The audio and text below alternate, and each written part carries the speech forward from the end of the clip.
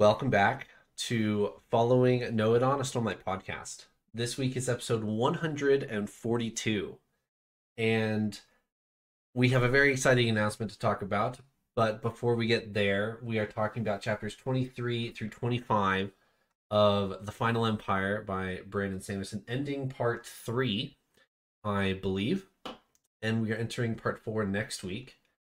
Paul, how are you? Oh, so good. I'm definitely back from my honeymoon at this point That and you still haven't settling gone on back yet? into normal life, I think. Um, yeah, I'm super excited. We've wrapped up part 3. Like I've said almost every week, we're really flying through this book. It's a totally different pace, feels like, from how we've read Stormlight. It feels like we're going at supersonic speeds, which, if you're listening and you're saying we're only covering like 3 chapters or something, 3 or 4 chapters, then you're like, no, you're not. You're crawling. But to me, this has been fast. So I'm excited. I'm also really excited for our announcement once we get to that point. We will announce here shortly. Do you remember Warbreaker when we did 10 chapters an episode? Oh my gosh, you're right. There's 50 chapters in that book, and we did We 5 did 5 episodes. episodes. That's I right. think we did 6 episodes. Elliot, how are you? I'm good. I'm good. I'm a little traumatized by the chapters that we've read tonight, but I'm excited to talk about them. We said last episode that it was or at least I did, that it was the slowest chapters that we've gotten, and lo and behold, the exciting ones were just around the corner. Enough that I was even starting to question like Sanderlanche Sanderlanche territory? beginning. Yeah, maybe. Like, yeah, Okay, announcement time. We have launched a shop, followingnoadon.shop. It says powered through Shopify. It is a print-on-demand shop, so you can order anything you want, and our vendor Printful will print it for you and ship it to you directly, and I don't have to do any of the work. So that's a bonus. But yes, we're really excited about following noadon.shop. There's a link down in the description for you guys to go to. I'll put it as the description for you audio listeners as well. But we're really excited. I would really encourage you guys to go at least check it out. There's a lot of cool stuff on there, a lot of cool stuff that I designed myself. You can tell me how horrible it looks or how awesome it looks, either way. Paul, what is your favorite thing on the shop? So I'm really excited about this. There are like, whenever y'all look at this, you're gonna be like, wow, there's a lot of things on here. There's a lot of options. What I personally chose as my favorite thing, partly because it was like more of a need. I really needed a new mouse pad. I've had the same mouse pad for a long time, Show and it. it served me well. Show it on camera. But oh, it's an old gaming Razer mouse pad. It's actually really big. It's like a normal mouse pad. It's not like the ones you. It's gonna cover up my mic here. But it's an old gaming mouse pad I got in high school whenever I built my first PC. I won't say how long it's been since I've been out of high school, but it's been way too long to be using the same mouse pad, I believe. And so I got we have like large ones which have our High Storm official art, like commissioned artwork, which I think looks beautiful. And it's kind of like a mat that lays under the keyboard and functions as a mouse pad. I was super excited about that. Other things, I really wanted the apron. I love cooking, and I kind of wanted a following Noadon apron, which I thought was neat. But I think that's probably an unpopular choice of merchandise, if I had to guess. Elliot? okay. So first off, like Paul said, there's a ton of stuff on there, which is super cool to see our artwork on various different things. I'm a sucker for different kind of mugs. I know that's kind of Paul's thing. He's got the different mugs over there, but you should see my mug cabinet at my house. There's a lot of them in there. So I need a couple different following note on mugs for the cabinet for sure. But I laughed out loud when I got to the page that has a high storm artwork beach towel. That thing looks epic. That is exactly what I need if I'm going to go on an adventure in Roshar, is a good, sturdy, high storm beach towel. Very appropriate. Very appropriate. Nice. If you guys are browsing and you are looking for something specific that you don't see, please let me know either in the comment section of the YouTube channel or you can email us or whatever, if you can think of it, Shopify probably sells it, and I can design it. So if you are looking for something specific, let me know and I'll see what I can do. Okay, enough for selling out. Pause real quick. Editing Trevor here. One more thing that I forgot to mention. For everybody, for the first 2 weeks of this shop that's going up, we are doing a discount code for 10% off, and it is sub 1000. That meaning you were here before we hit 1000 subscribers on YouTube. We're about to hit that milestone. So SUB, all caps, 1000 for 10% off on the store. Also on Patreon, we're doing a further discount of 15% off. So if you subscribe to Patreon, then you get a further 15% off on top of that. So subscribe to Patreon and go check out our store. Thank you so much. Let's talk about The Final Empire by Brandon Sanderson.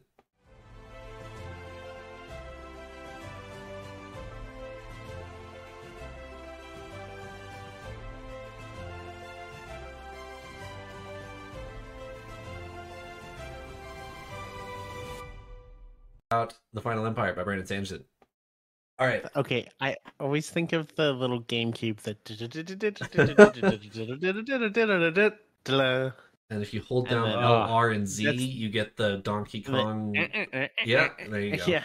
Yeah, Yes, exactly. Yes. Nostalgia. there you go. Elliot, what did we Anyways. read about? What did we read about? We read about a lot of things in these chapters, chapters 23, 24, and 25, wrapping up part 3 of Mistborn, the Final Empire. Starts off in chapter 23 with Vin heading to another ball. She does a few things at the ball, the main thing being kind of having a rather long conversation with Elend about his morals and really kind of trying to challenge is every nobleman a terrible person? You know, Vin's trying to dig into that. Has a discussion with Elend about that. Little side note: Shan, Ellen's arch nemesis slash fiance, tasks Vin with finding out what Ellen is reading, which we know is a dangerous thing. We know Ellen is reading stuff he maybe should not be, at least from a cultural standpoint. Let's see. When Vin is talking to Ellen, she makes up this story about helping plantation ska. I think kind of fishing for, is he sympathetic to the ska at all? At the end of the ball, Vin convinces Sazed to let her go follow Ellen, and she ends up eavesdropping on basically a conspiracy meeting with Ellen and his friends, talking about how they can improve the empire and what they can do once they take control of their respective houses. Kelsier kind of randomly shows up in the middle of that and ends up kind of listening in with Vin, but then after that they head back to the shop, I think, back to their kind of den. They have another crew meeting. There's been a lot of those in the book so far, where the kind of like the crew gets together and they powwow on stuff. We get another powwow. They kind of conclude that, all right, things are going well enough. We need to really start getting into the final phase of this plan, pretty much. We end up getting a little bit of backstory on Ham. We get to learn that he's, providing for a family and he's funneling his money that he gets back to them to take care of them. It was kind of cool to learn about another member of the crew. Ham and Vin go visit the garrison, I think just kind of fishing for information, but the information that they get is that a Ska army has attacked the Empire. Yes. And yeah, big problem there. Apparently, their army, has broken cover and attacked the Empire without direction from Kelsier or the crew here.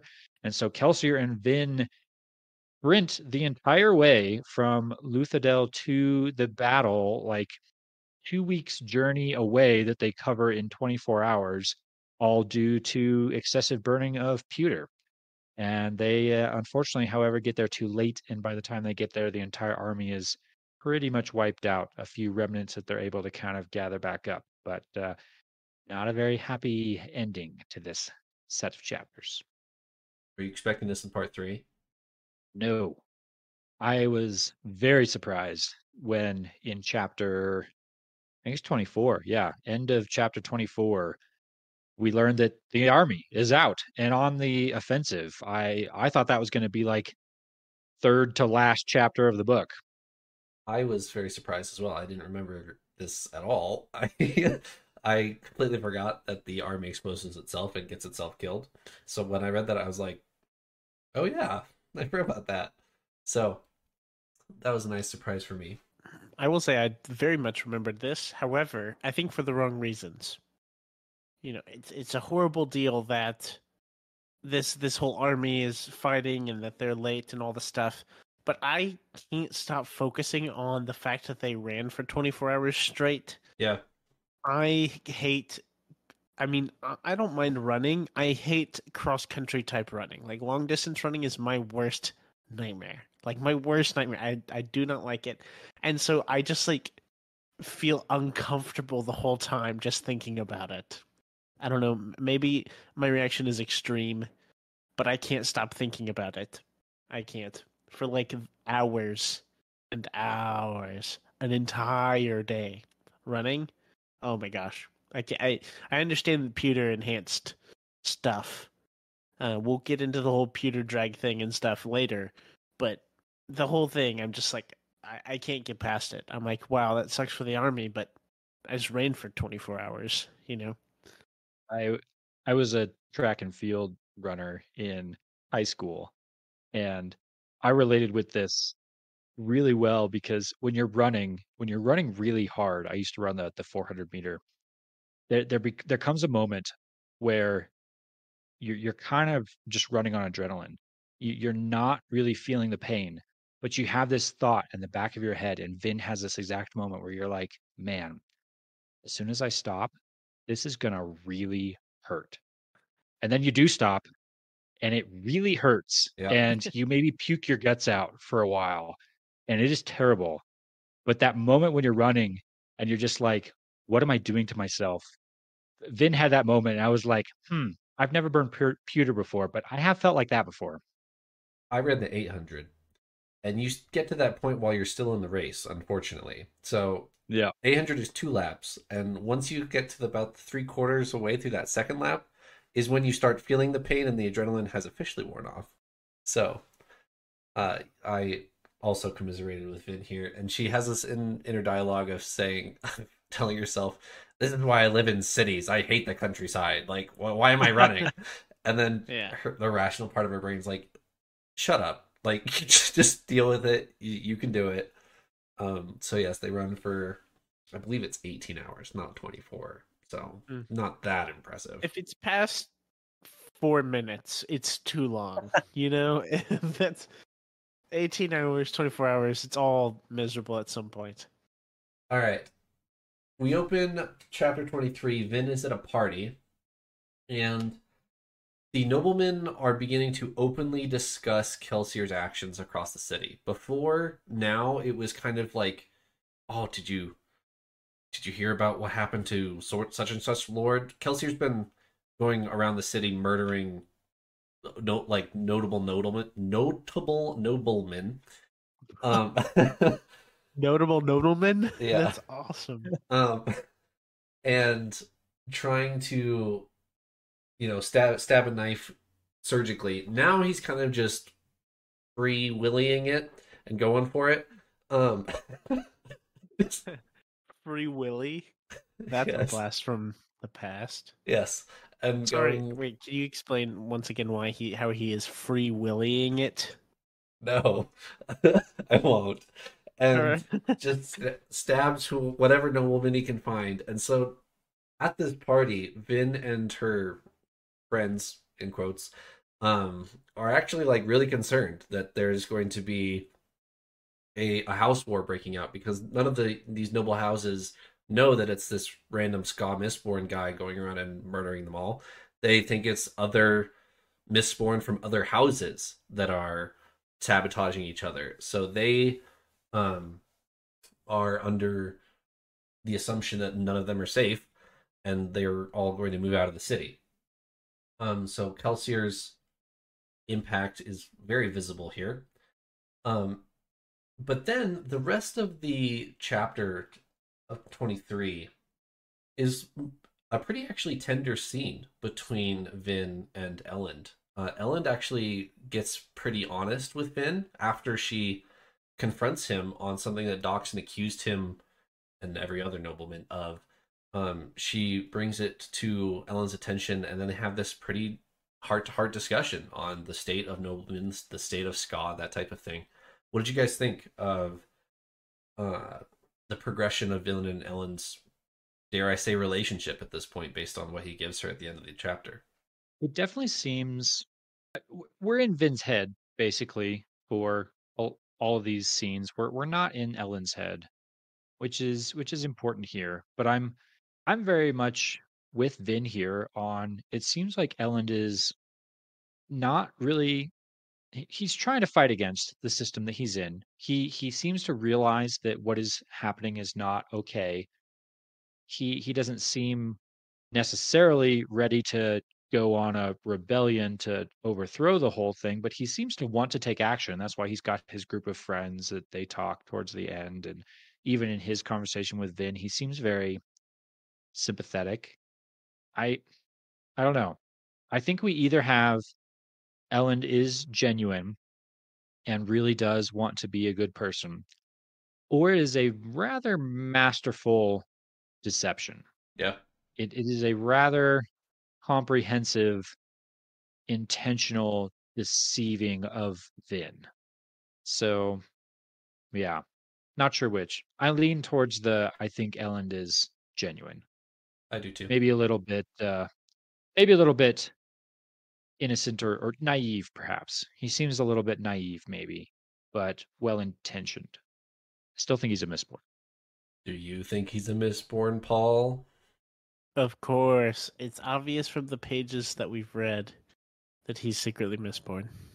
So Vin accuses Elend of some pretty gross stuff that Doxson has accused all noblemen of, and Vin is like, "This can't be true. I need to ask Elend about this." Um, and it appears that she's, by doing so, pulled up some actually traumatic events in Elend's past. He's always had this division between him and his father, and it appears that we've found at least one of the reasons why Elend does not like his father. Um, so Elend claims that he's only ever accidentally killed one Ska woman, and he's never caused the death of a Ska woman since then, which seems to win Vin over. And Vin, I would even say, begins to start trusting Elend fully by the end of this chapter. She's she's bought in by his story, and they seem to actually have a genuine one-on-one moment at the end, or towards the end of this chapter, not quite the full end, but I understand how that is impactful to our story, but can we zoom out just a teeny bit? okay. Just think about that in real life. If you ask someone, "Oh my goodness, have you ever killed anyone?" and they're like, "Well, only once, just once, just once." Okay, come on, just once. You know, Oh, I, okay, okay. oh, okay, yeah. You know, like you would at least be a little on edge and not maybe not instantly become best friends with the person. And I think that's kind of crazy. But in the context of the story, obviously it's very different. Right. In how the nobleman and Ska like interact and just all the stuff there. But I just couldn't stop thinking about the whole time of, oh, okay, just once on accident. Okay, that's cool. I still like you, you know. Anyways, And it almost is comical in that sense, like you're saying that the absurdity of it perhaps. But I think it in world it really is poking hard at or illustrating this either extremely classist or racist, depending on how you want to look at it. Or I'm honestly not quite sure if we treat Ska and noblemen as different races or not. But this thought that is so ingrained in them that the Ska are lesser than the noblemen, like Right. inherently. Right. That the simple fact that they are Ska makes them worth less. And so because that is an underlying assumption here, they have the discussion that they do of like, oh well, I'm not a terrible person because I've only done it once. You can only have that discussion in the framework of this whole ska are lesser than noblemen, Right. which I think is the core problem here. I think that's the core problem of this entire thing, which again is one of these things that Brandon Sanderson is intentionally leaning into that a lot of other authors might intentionally shy away from, which is putting the core issue of his story as this division between two races or this dealing with deep-seated cultural racism. Yeah. It's difficult stuff to talk about. Yeah, it is. I actually like the term you use of deep seated, just for how accurate I feel like it is. I think back to one of the earlier scenes we have with Vin at one of these balls, and I think she's talking with Ellen. I don't remember for sure. This may be in more of a group setting, but basically the comment comes up of, "What do you think about ska?" And Ellen's like, do you think they have the same intelligence as us, or things like that? Like, it really shows how. I mean, it's not even like a consideration. It's not even a debate of, are ska valuable or even comprehensible as, what's the term I'm looking for? As like comparable to our value as noblemen, or as non-ska. Um, like it is not just, oh, it's like we don't like ska. It's, oh, we don't acknowledge ska as even like beings. Like it's totally different. Right. And just how deep seated that is into everything here that we've seen is kind of crazy. So, yeah. Yeah, I agree. I It's way more extreme than I think than Light Eyes versus Dark Eyes in Roshar. Very quickly, I agree. that there certainly is that systemic oppression on Roshar, but it's not near the level that we Yeah. see here. Yeah. It's, I think of if you haven't read Stormlight at all, it's not really a spoiler to say, because it's like the first thing you really are introduced to is that the Light Eyes are noblemen and Dark Eyes are more of like the peasant working class, from Right. my understanding. Yeah. And this is very different because they still understand that they're like human. Right. Here it almost seems like not even acknowledging that ska are humanoid Well, at all. yeah. Like, Ellen yeah, is surprised that they have feelings. That's yeah, the level of yes, disconnect there is. yeah. It's like so far removed. It's actually insane. Like it Right. is absolute insanity. Vin gets a second handkerchief in two chapters, two handkerchiefs. We need a tally, I think, for Vin's handkerchief tally. This one, I think she's a little bit more excited to get than she did last episode. Elliot, is Ellen sincere? I think so. Same thing as I just said. He either is sincere or this is part of a grand manipulation of Vin. But I, I think he's sincere based on what we've seen. He's a little silly.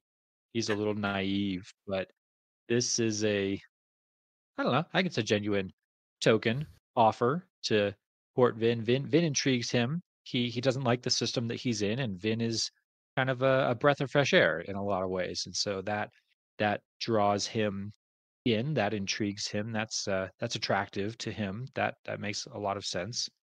I I think I still worry that Vin is gonna get maybe a little overwhelmed here or not respond correctly to the handkerchief giving, either from her previous interest, Spook, or from Ellen here. I can see Vin committing some social faux pas with this whole process, but yeah, I think Ellen's genuinely interested in her.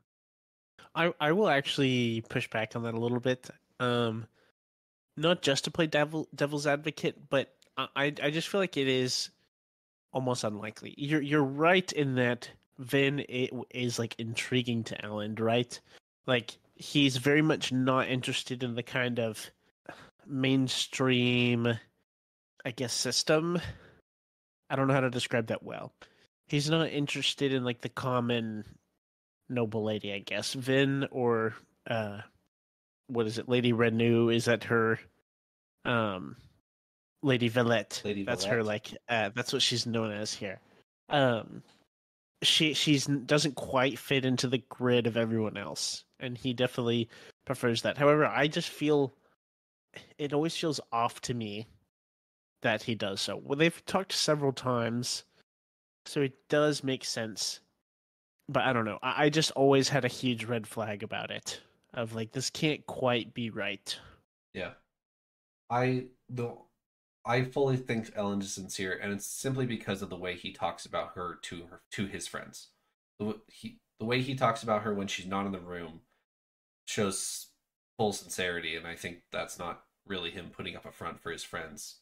We've seen him be fairly honest about more serious topics than courtship, more like reformation of the final empire to these guys. So he feels like he can be honest with these guys.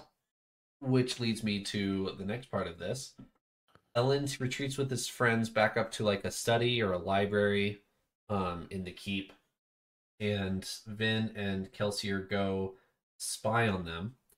And Vin is really encouraged by what she hears them discussing. They are thinking and talking very critically of the Lord Ruler, and Kelsier shows up, and um, Vin and Kelsier like, or Vin's really excited and tells Kelsier, "Oh, these guys are trying to overthrow the Lord Ruler," and Kelsier's like, well, "Hold on, back up.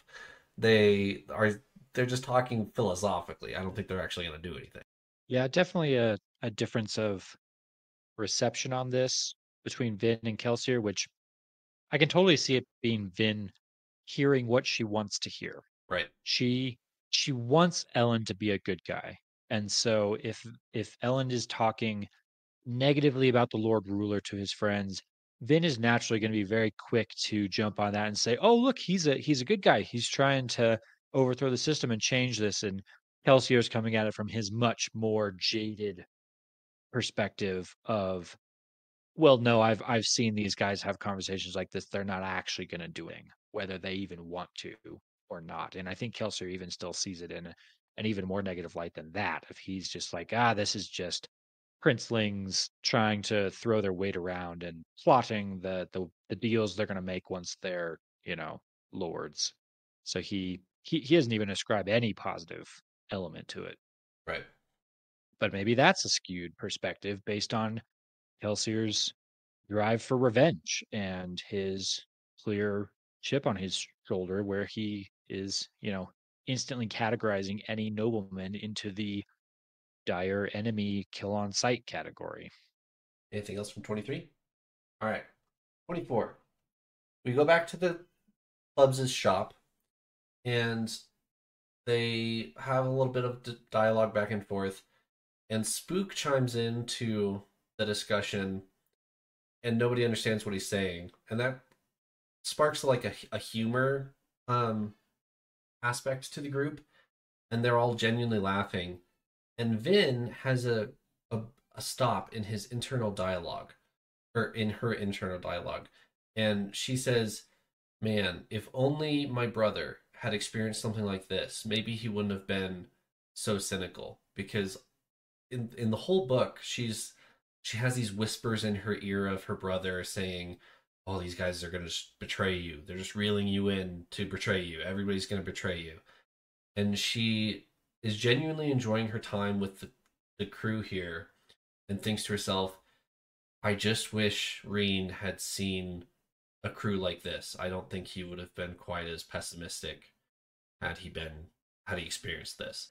And if you take this scene and reflect it back to, I think it's like chapter 6, where Vin is in the main dining hall and hears a bunch of laughter coming from the kitchen, of all the crew are hanging out in the kitchen with the kitchen staff, and they're eating and drinking, and she has this invisible barrier where she thinks to herself, "No, I'm not allowed to go in there. I'm not allowed to hold something precious or enjoy camaraderie. That's not for me. And then if you fast forward to this, Finn has arrived, at least partially there, allowing herself to be invested in a group and enjoy the company of other people without some of the fear that she had before. I tie this to my investigation, or my, the right word is, my looking out for Vin's journey. I talked about this a number of chapters ago, back when she went to her first ball. What I'm what I'm incredibly sad about is Vin's lack of self-esteem and self-worth. The fact that Vin doesn't even see herself as someone who's worthy to go and join the crew and laugh with them, or someone that has any value inherently in herself. And I talked about how my greatest hope for this story is that we one day get to see a Vin who realizes that she is worth it, that she has value for no other reason than she is who she is. This right here is maybe a small step on that journey. She's no longer just like instantly taking herself out of the picture. She's allowing herself to loosen up a little bit. She's allowing herself to realize, I am a member of this crew. I can contribute to what's going on here. I think she still has a very long way to go. It seems like her initial thought is always still hide, duck, don't contribute, don't be part of this. You're not, at that level. So we have a long ways to go to get to where I hope we get to see her someday, but maybe baby steps in the right direction. I think you said that really well, Elliot. So I don't have too much to add on top of that. Um, but it does just feel like a shifting point, like the Yes. start of the rest of the story, if that makes sense. Up until Yeah. here, we've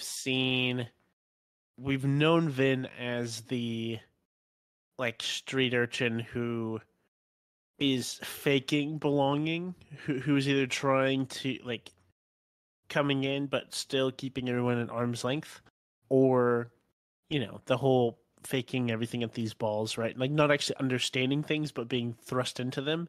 And here we kind of see a shift of her having a sense of belonging, which is really special to Yeah. see. And I think it, not to drag the thought out too long, because I know we got to move on, but I think it contrasts itself to, or another side of this coin is Lady Valette. It's the persona that Vin has taken on. I think that her confidence that she's built in herself because of the persona of Lady Valette is not a good step necessarily on this journey.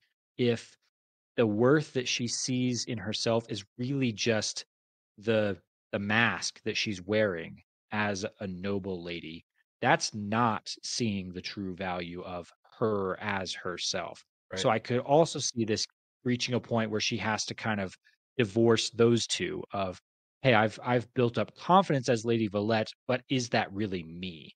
I hope she can I hope she can take the next step to realize, no, I'm valuable as me, not valuable because of who I can pretend to be. Seeing that go on.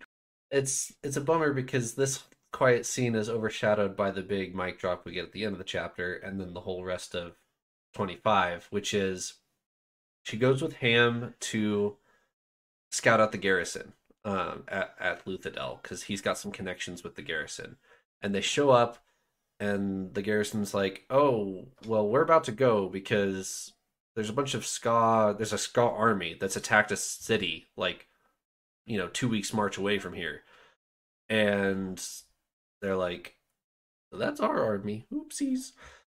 So they run back to Kelsier and say the army's mobilized for whatever reason, and that's what sparks 25. So what did you guys think of this?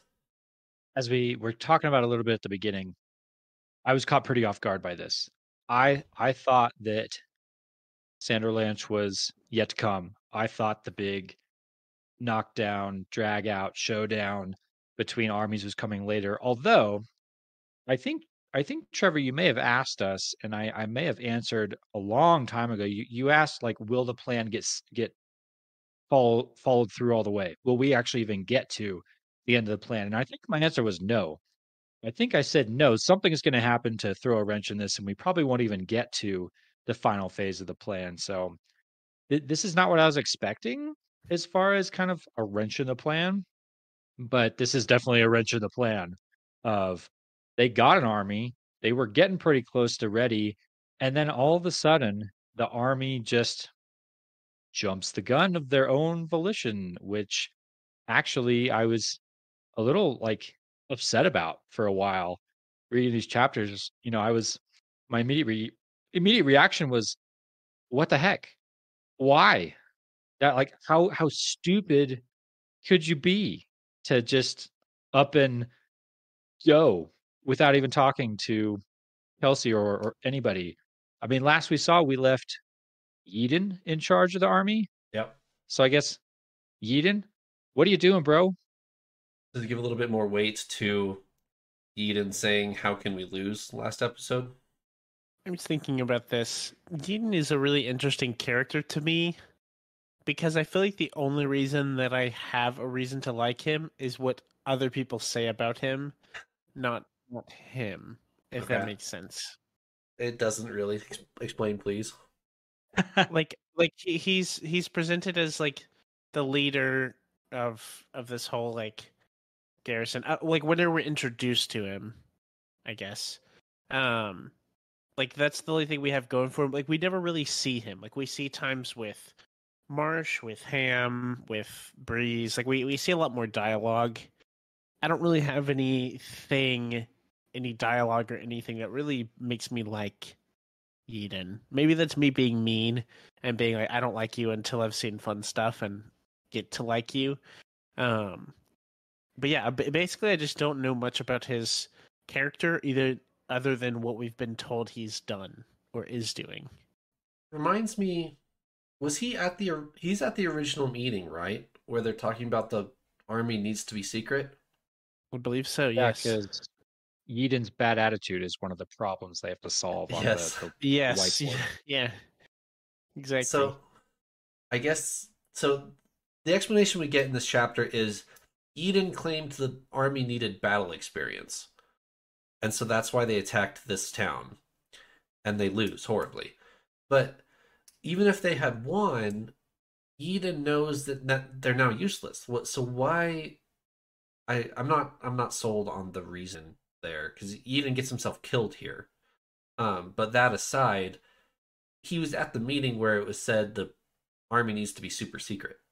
Yeah, my liking of Eden dropped drastically after reading these chapters. I actually follow what you were saying, Paul. I kind of liked him before. He seemed like the plucky stand up and lead the people in this, noble rebellion. He seemed a little, I don't know, not the brightest guy in the room, perhaps, but at least he was there trying, ready to do the right thing. And then to go and do something just so obviously stupid, it I think it ties back to I picked up on the fact that it ties back to what we were talking about last episode, which was the inspiration that Kelsier gave the army, the kind of like proof that they were supported by magical powers coming from him, and how Eden kind of jumped on that bandwagon and was like, "Whoa, you didn't! Why didn't you tell us about this? We're invincible now." My reaction to that at the time was like, you know, hang on a second, bro. All you saw was one little duel. Don't go jumping to conclusions here. Apparently, he jumped to all the conclusions and was like, "We're invincible. Let's go. I'm not even waiting for orders. We're gonna take over the world now." Right. I I'm just smacking my forehead over here like you moron. Even if all of that is true, even if you are invincible, you're ruining the whole plan. Like even if you succeeded, you've just completely derailed the entire thing that you've spent years trying to prepare for. It is a very unintelligent move. Elliot, I have a clip of you saying that everyone in the room at the first meeting will survive the end of book one. Did I say that? Wrong. Yeah, lost that one I don't already. know if Oof. I don't know if Eden quite counts as the crew. Like if there was one person to be excluded, it would certainly be he would be the first one. Because he's like the employer as opposed to part of the crew. So maybe Yeah. you're still tenuously holding on to that, but I don't know. Yeah. No, I did say specifically everyone in the room, didn't I? You did? Yeah. Hmm. Oh well. What mildly bugs me about it, and this is kind of going off of the point I made earlier and what Elliot was saying, is I feel like you make an assumption about Yeadon since you don't see a lot from him Right. thus far. You make an assumption that he is in his position for a reason, and then he just does this and does, and it's like, oh, I guess not. I guess not, and you kind of move on. I don't really know what to make of his character fully. I I even had a brief moment. I'm right there too. I'm like my respect for Eden has completely dropped. My like reaction to, well, what purpose was that character serving? Completely questions flying out there. I was even feeling stuff at the end of this chapter like, well, what is the rest of this book going to be about? We just we just blew the entire plan. We needed this army. We weren't going to get anywhere without it. What that there's still 150 pages, 200 pages left. What are they going to do? I would say that that is a successful writing then, if you were asking that question. That would And be the purpose of a Sanderlanche, I believe. I I suppose the direct answer to my facetious question is also very obvious and takes the form of four letters, RAFO. Yes. Wow, haven't heard that in a minute. They there's one silver lining here, and it is the garrison has mobilized anyway and is looking for stragglers. So the Luthadel garrison is out on the countryside, um, and not in the city. That's the only silver lining we get at the end of 25 here. Well, there's another one where Vin and Kelsier go visit the caves, and it turns out there was like a pretty like notable schism between two separate factions there, where there was Eden, who's obviously the general of the army, and then there's Captain Demu, who leads like a mutiny basically and says, "No, we're not going to go fight." Like, I feel like that's a big deal, and it's kind of just skipped over that. Oh, some of the army didn't go because they didn't really feel like it, or they didn't believe in it, or what. Like, that's a big deal when, like, in an army structure, you work as a unit. And so Captain Demu and what do they say, 2,000 or so of the soldiers are left in the cave out of the 7,000 that were there. Um, Certainly not enough for what Kelsier needs them for, and also now that they've exposed themselves, um, the 2,000 that they saved aren't going to be functional anyway. Kelsier says that they're just going to disperse them back into Luthadel, and that's it. That's all they're going to do with those 2,000 that they saved. So that's how we end 25. Any more thoughts? I I guess a few other thoughts. We kind of talked about it at the beginning actually with the whole Pewter drag and the run that Mm-hmm. Vin and Kelsier make to try and get to the battlefield. We talked about, the feelings you get when you run really hard like that. But this whole scene was very I, I don't know, hard to read in a way. Well written, hard to read because it was well written. I was feeling the emotion that Vin was feeling as she was running. I was worried. I was starting to like cringe. My face was starting to like scrunch up as I'm reading this. I'm like, ugh, this is a cool magical ability to be able to like all out sprint, maybe even faster than all out sprint for 18 hours straight. Like that on the surface is like, dude, that's cool. That's really cool. In some senses, I would love to be able to do that. If I could just run nonstop, like that sounds like fun in a lot of ways. But then your second thought immediately after that is on to the what is the cost of this? Yeah. What is the physical toll that this is going to take on her? I even started to think of like what are the chemical costs of Yeah. this? What Yeah. are the like what is this gonna do to her body, like, chemically? We've talked before about how overburning your metal as an allomancer can be dangerous. And I'm starting to get some senses. I'm starting to get some references. Even the term pewter drag starts to make me think like drug addiction, Yeah. you know? Maybe not full on drug addiction, but like, is Vin gonna do damage to her body because of this? Is Vin gonna perhaps build up an unhealthy reliance on pewter by doing this kind of thing? Like, is that the kind of thing we might start talking about when it comes to allomancy? Kelsey's mentioned it multiple times, right? That you need to make sure you don't depend on tin and pewter specifically. I think so. So I this was this was a difficult chapter to read for the like implied cost of what they're doing. And it was impressively written in that I was feeling all of that as I read it. That I was relating with Vin on a physical and emotional level, just watching her run across the continent. Anything else for 25 before a brief Stormlight stuff? Just a theme for the entirety of part three, if you're ready for that. Ah, yes, we did end part 3. Go ahead. This is the end of part three, and I feel like all of my themes for this book have been kind of depressing. They, a lot of my themes for Stormlight were a little more positive. I feel like all of these ones are like, man, I look back over these chapters and so many kind of negative themes. And my This, my theme for this part three, did you have a thought there, Paul?